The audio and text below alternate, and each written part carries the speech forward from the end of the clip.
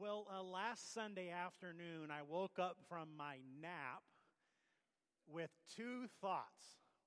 The first thought was, wow, that was a really good nap. I put it in my journal, one of the best naps I've had in a long, long time. And if you don't know anything about a Sunday afternoon nap, well, you don't really know anything. Because Sunday afternoon naps are the best. Now, the second thought that I had when I woke up is, this is strange. I thought about the disciples of Jesus. And I thought how their Sunday afternoon went on that Easter Sunday. You see, I was thinking about their incredible roller coaster ride with Jesus. I was thinking about their ups and their downs, their mountains and their valleys on their journey with Jesus, their twists and the turns that they take.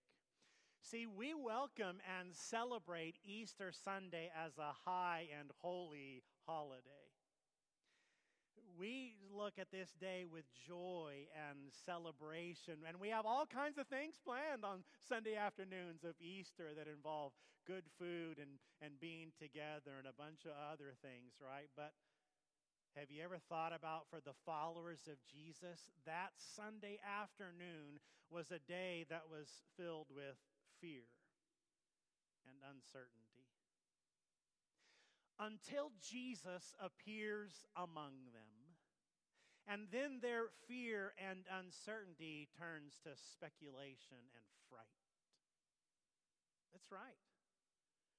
The first response of the disciples gathered together in a room when Jesus appears to them that evening is fright. They're afraid. Jesus spends Jesus spends 40 days on earth between his resurrection and his ascension.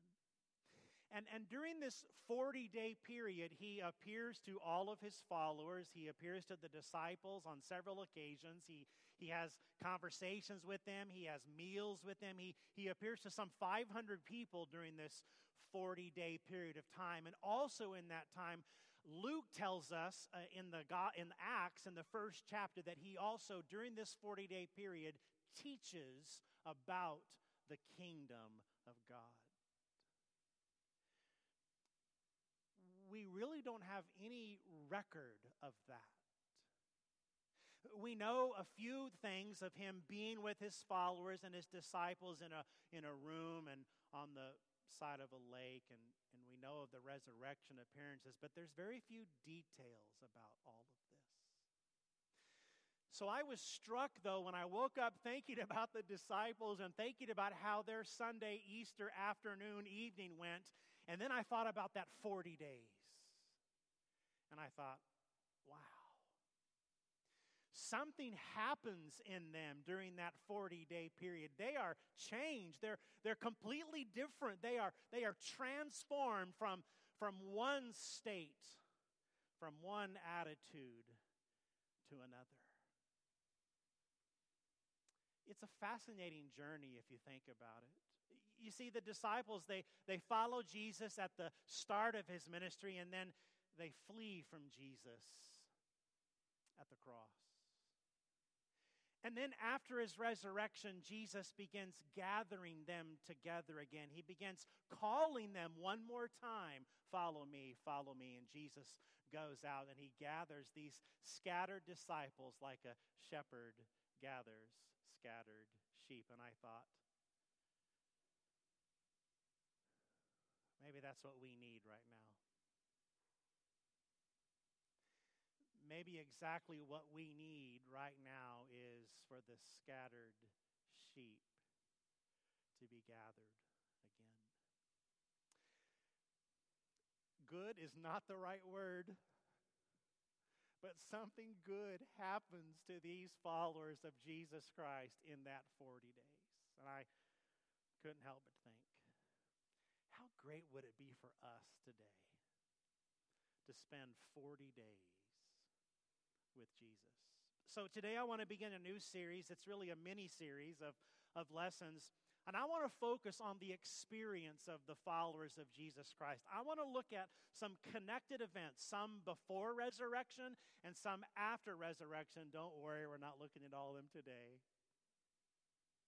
That show this incredible transformation from where they started to where they launched to bring the message of He is risen to the entire world. So if you have your Bibles with you, would you turn to look at our first story this morning in Mark's Gospel, Mark chapter 6. This is first and foremost in this series a story of becoming gospel-shaped followers of Jesus Christ. Now, our first story is a story of bread and boats. It's a story of frightened and fearful followers. The disciples, they're terrified. They're terrified. Now, you know how they say there's a first time for everything, right? Well, this is necessarily the first time, but not necessarily the last time the disciples will find themselves in this position, encountering Jesus and being terrified.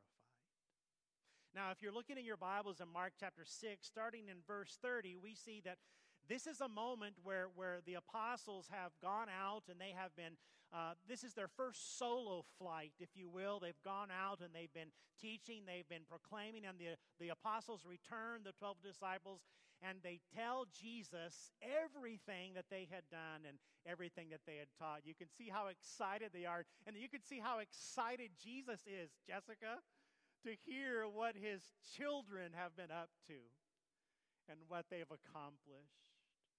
And so they're in this moment where it's supposed to be just this personal moment. All these people start coming. And there are so many people, the disciples in Jesus, they get into a boat and they go to a desolate place by themselves. Now, if you've ever done any fishing on a lake and someone tells you there's a secret fishing spot, when you get there, you realize it's not a secret. That everybody else knows about it, which is why that person told you about it. If there really is a secret spot on a lake, no one's talking about it.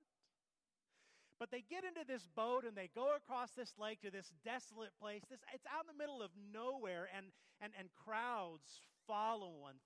They're just amassed by a mass of people. And so in this classic moment, we see Jesus surveying this great crowd, and Mark tells us that he has compassion on them as a shepherd has compassion on scattered sheep. And so the Bible tells us that Jesus sees this great crowd and he begins to teach them. Now it also tells us that he begins to teach them for a while, for a long time. So listen, when my messages run a little long, it's just because I'm trying to be like Jesus. And as long as you're not trying to be like Eutychus, then we're all right? Then everything is good. It's getting late. And the disciples tell Jesus, listen, it's getting late, and we need to send these people home so that they can get something to eat. They have good awareness of reality, but they're unaware of a better reality. So if you'll look in your Bibles in verse 37, this is what Jesus says they should do. I love this moment because this is the first challenge of faith. But he answered them, "You give them something to eat." So what we know from this story is that this is beyond the disciples' grasp. They have no real idea what Jesus is asking of them here. And of course it would be, right?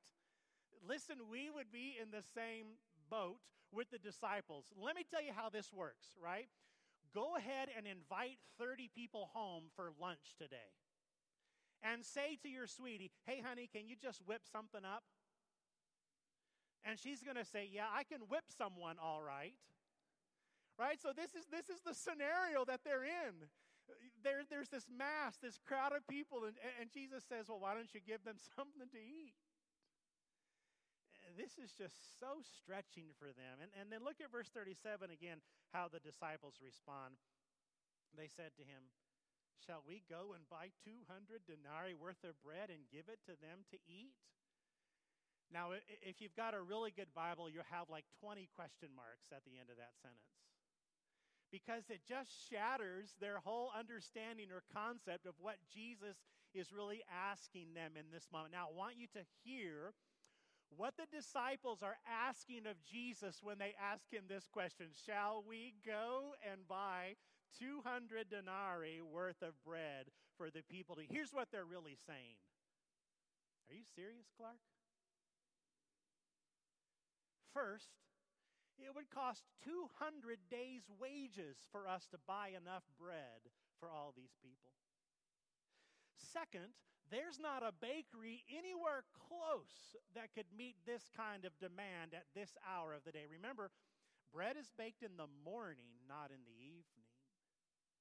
And third, and probably most important, we don't have 200 days' worth of wages to go and buy bread in the first place. Now, listen, these are all reasonable replies, right? So when they're asking Jesus, are we really supposed to go and buy 200 days' wages worth of food to feed all of these people? And it's a really reasonable response when you don't really understand who Jesus really is, when you don't really understand his power. Now, look in verse 38 and we'll see the response of Jesus. He says, well, how many loaves do you have?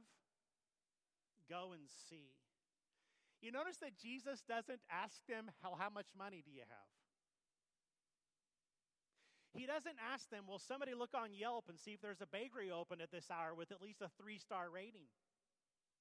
He doesn't ask any of that. He says, well, what do you have? What do you have?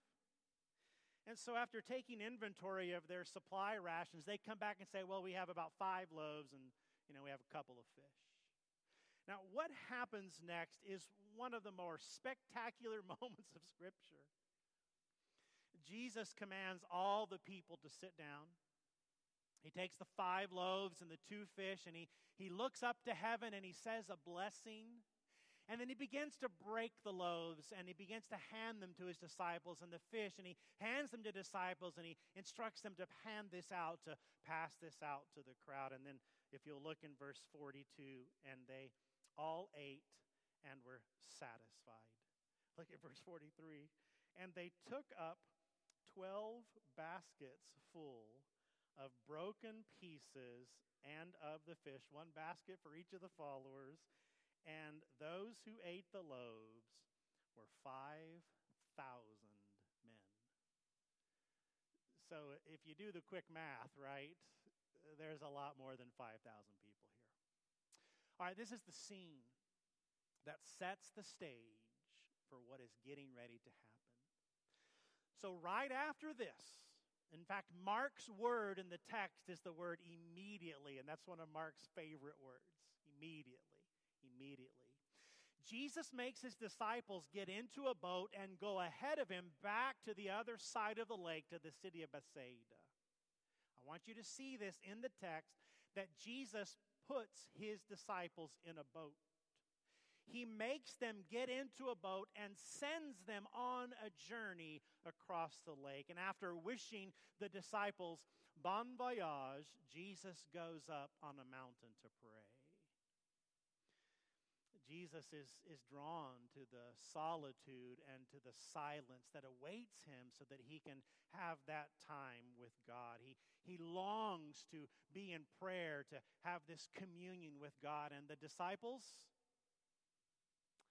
they long to make it to the other shore. The disciples long to reach land. They face an unwelcome strain and struggle of a contrary wind. There she blows. From his vantage point, this is crazy. From his vantage point, Jesus sees the disciples. He sees them struggle to get across the lake. The wind sweeps across the lake, and the wind sweeps against them. And then if you look at verse 48, you see a really incredible verse. And he saw that they were making headway painfully, for the wind was against them.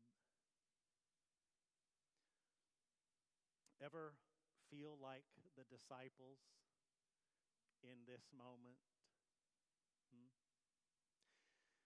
Ever feel like you're making headway painfully? I mean, it feels like you're making progress, if you can call it progress, but it's painful progress because the wind is against you. And this is a pretty good metaphor of our experience over the last few, however many months they've been.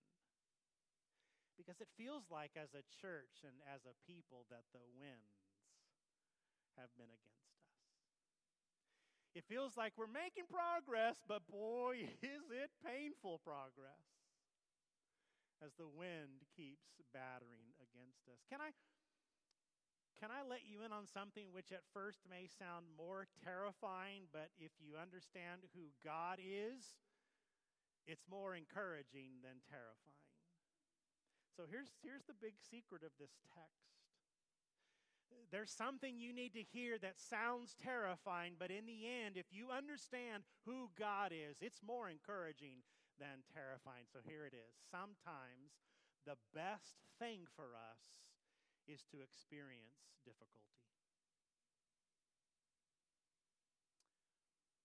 Sometimes that is exactly what we need in our life. To struggle. To have the wind blow against us. Which is why it's such an important detail for you to see that Jesus makes the disciples get into a boat. He intentionally sets them on a course where they will have to struggle.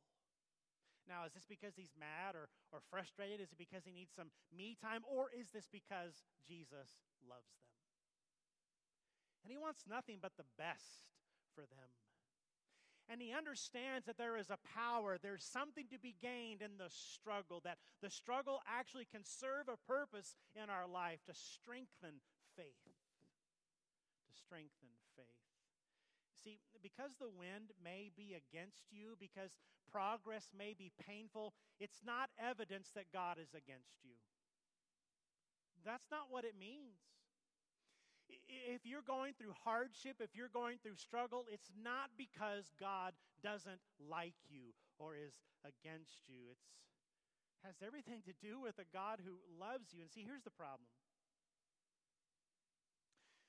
Any kind of religious system or religious teaching that's based on earning or deserving salvation, it sells you a false bill of goods, see? The religious person who believes that they must earn or deserve God's favor always struggles when the wind blows against them. You see, the reason for this is because a religious person is trusting in their morality. They're trusting in their performance. And so when contrary winds come, it's contrary to their belief, to their understanding that they're entitled to a good life because of everything that they have done. I mean, this is the classic case of Job's friends who are telling Job over and over and over again, you're experiencing hardship because you've done something to offend God.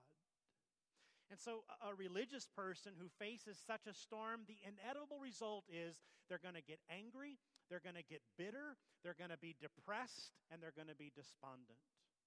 It's like, well, I have been doing all of this. I put my moral record before you, and I have to deal with this. They just can't square with this because a religious person sees themselves as deserving God's favor. You owe it to me. You owe it to me. I've gone to church. I've done all this stuff, so you owe me a good life. But you need to hear that when you face difficulty as a follower, it's not because you've offended God. It doesn't work like that. Painful progress and contrary winds, hardships, and difficulties in life, these are not signs of God's displeasure in you. This is the terrifying news. But it's encouraging. It's a sign of how much God loves you.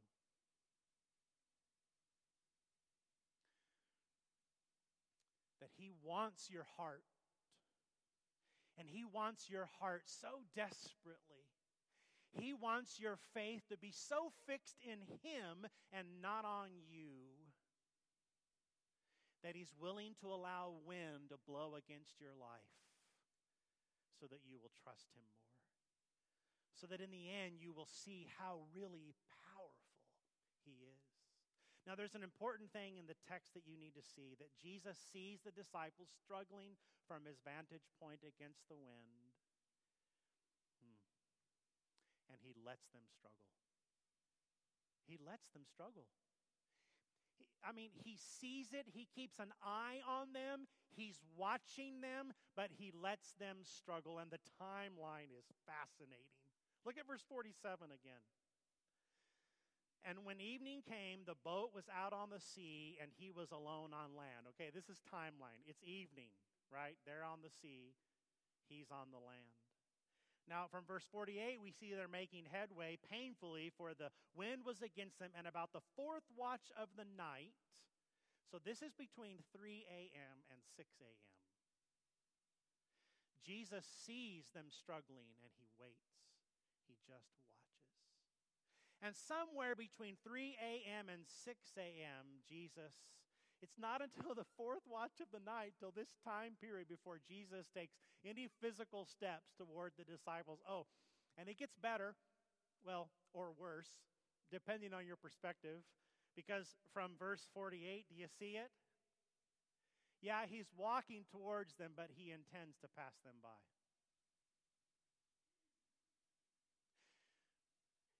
They're going to have to continue struggling. Boy, it sure feels like we've been struggling for a while, doesn't it? It feels like the shore is just ahead in the distance. More people are getting vaccinated and more restrictions are being unrestricted and more things are opening up. It feels like we're in the starting blocks waiting for the starter's pistol to sound so that we can resume life as we know it. But here's my question. Did we learn anything? Did we learn anything? Did we draw closer to God? Does our soul ache for the presence of God? Have our eyes been open to the value and the need for relationships in our life? That yes, indeed, every single one of us, we were not made to be alone. I'm not saying, as I have said in the past, that God caused this virus, but I do believe that God uses any kind of wind that blows against us to show us how good He is. That's the kind of God that He is. That He will take anything in our life, even those things that are against us in our life, to show us how good He is and how powerful He is. So see, a gospel-shaped person understands that life sucks. They do. Wait, can I say that? Hey, Jason, can you edit that out? Okay, let's try that again. A gospel-shaped person understands that life inhales deeply. They do. They understand this. They know this. But here's what else a gospel-shaped person understands. That the punishment for all the wrong that we've ever done and ever will do fell upon Jesus. It fell upon Jesus. And so God is not punishing us when these contrary winds come against us. God, because He loves us, may discipline us. He's helping us purify our hearts so that they belong to Him totally and completely. So while we may struggle and while God may allow the struggle, a gospel-shaped person knows it's not because God is not pleased with us, it's because He is pleased with us.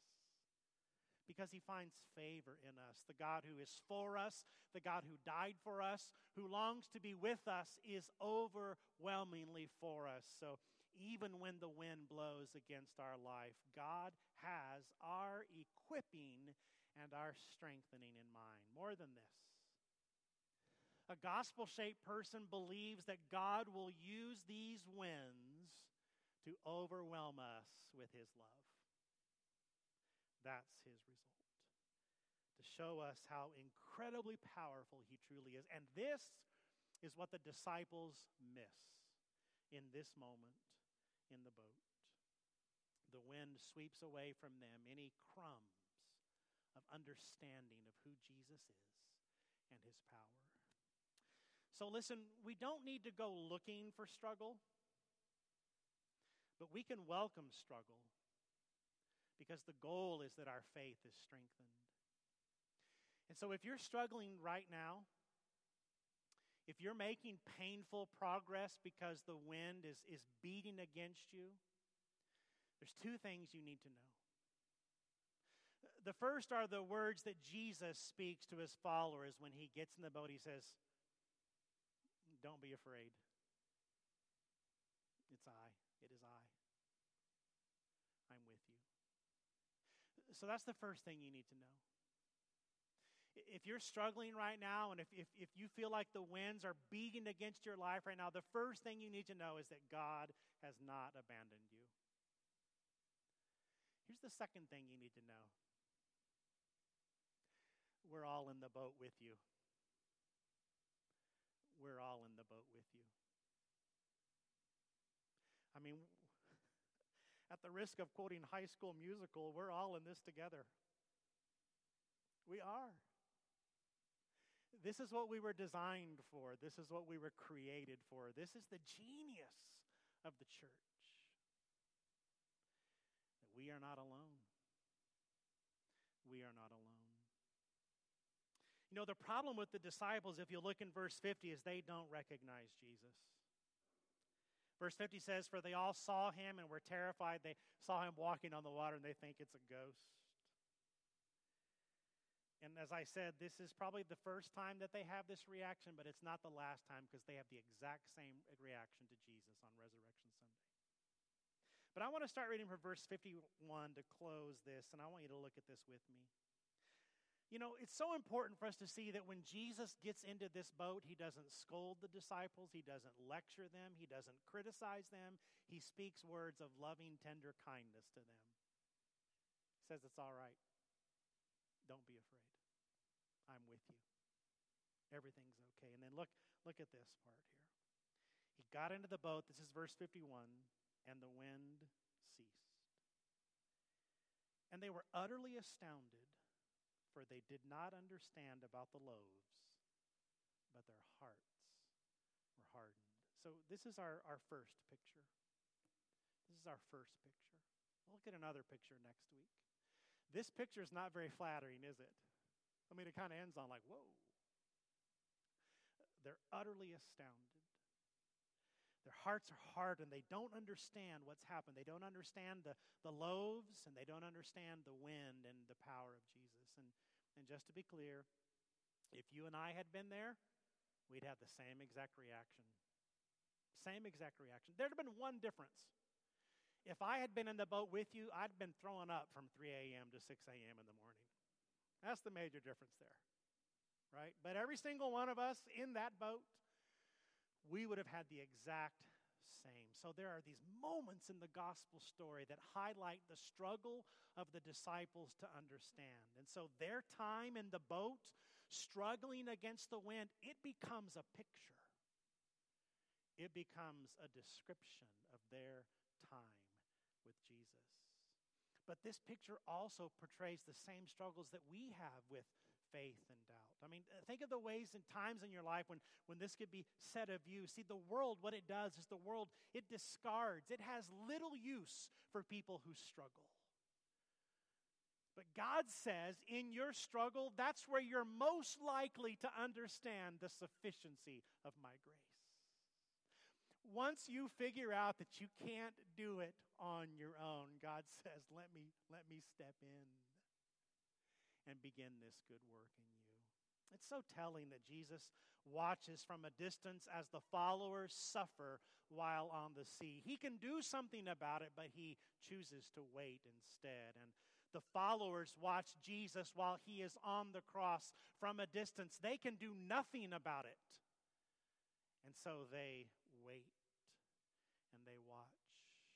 The disciples see hungry people and they have no answer. And Jesus sees hungry people and says, I'll use whatever you have because I have compassion on these people. Jesus doesn't just see hungry people, he sees lost people. He is, after all, the Lamb of God that came to take away the sins of the world. And all we, like sheep, each one of us has gone astray. Hear the call of Jesus this morning saying, follow me.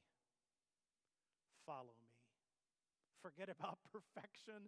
Forget about merit. Forget about earning. Forget about deserving. Just follow me. You see, the cross, it was the answer to the people who didn't believe in Jesus. But the tomb was God's answer, that he is still risen. Let's pray. Father, would you open our eyes to see your beauty?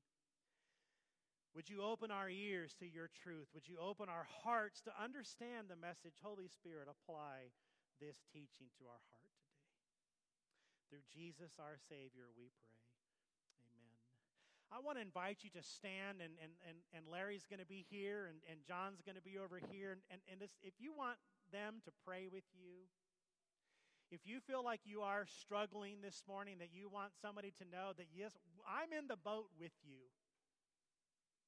And even if you're afraid about walking and talking to Larry or walking and talking to John, you know, there's other people here. I mean, Lonnie's sitting right there. He'll pray for you. You know, Gene's sitting right there. He'll pray for you. I mean, David Thurman's sitting right there. He'll pray for you. You know, if you need someone to pray for you, Kent's sitting right there. He'll pray for you.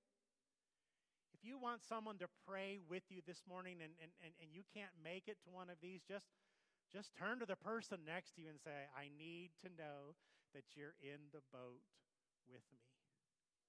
Now, this next song is kind of a celebratory song, but that's okay. We can praise and celebrate because we are not alone. Let's stand together.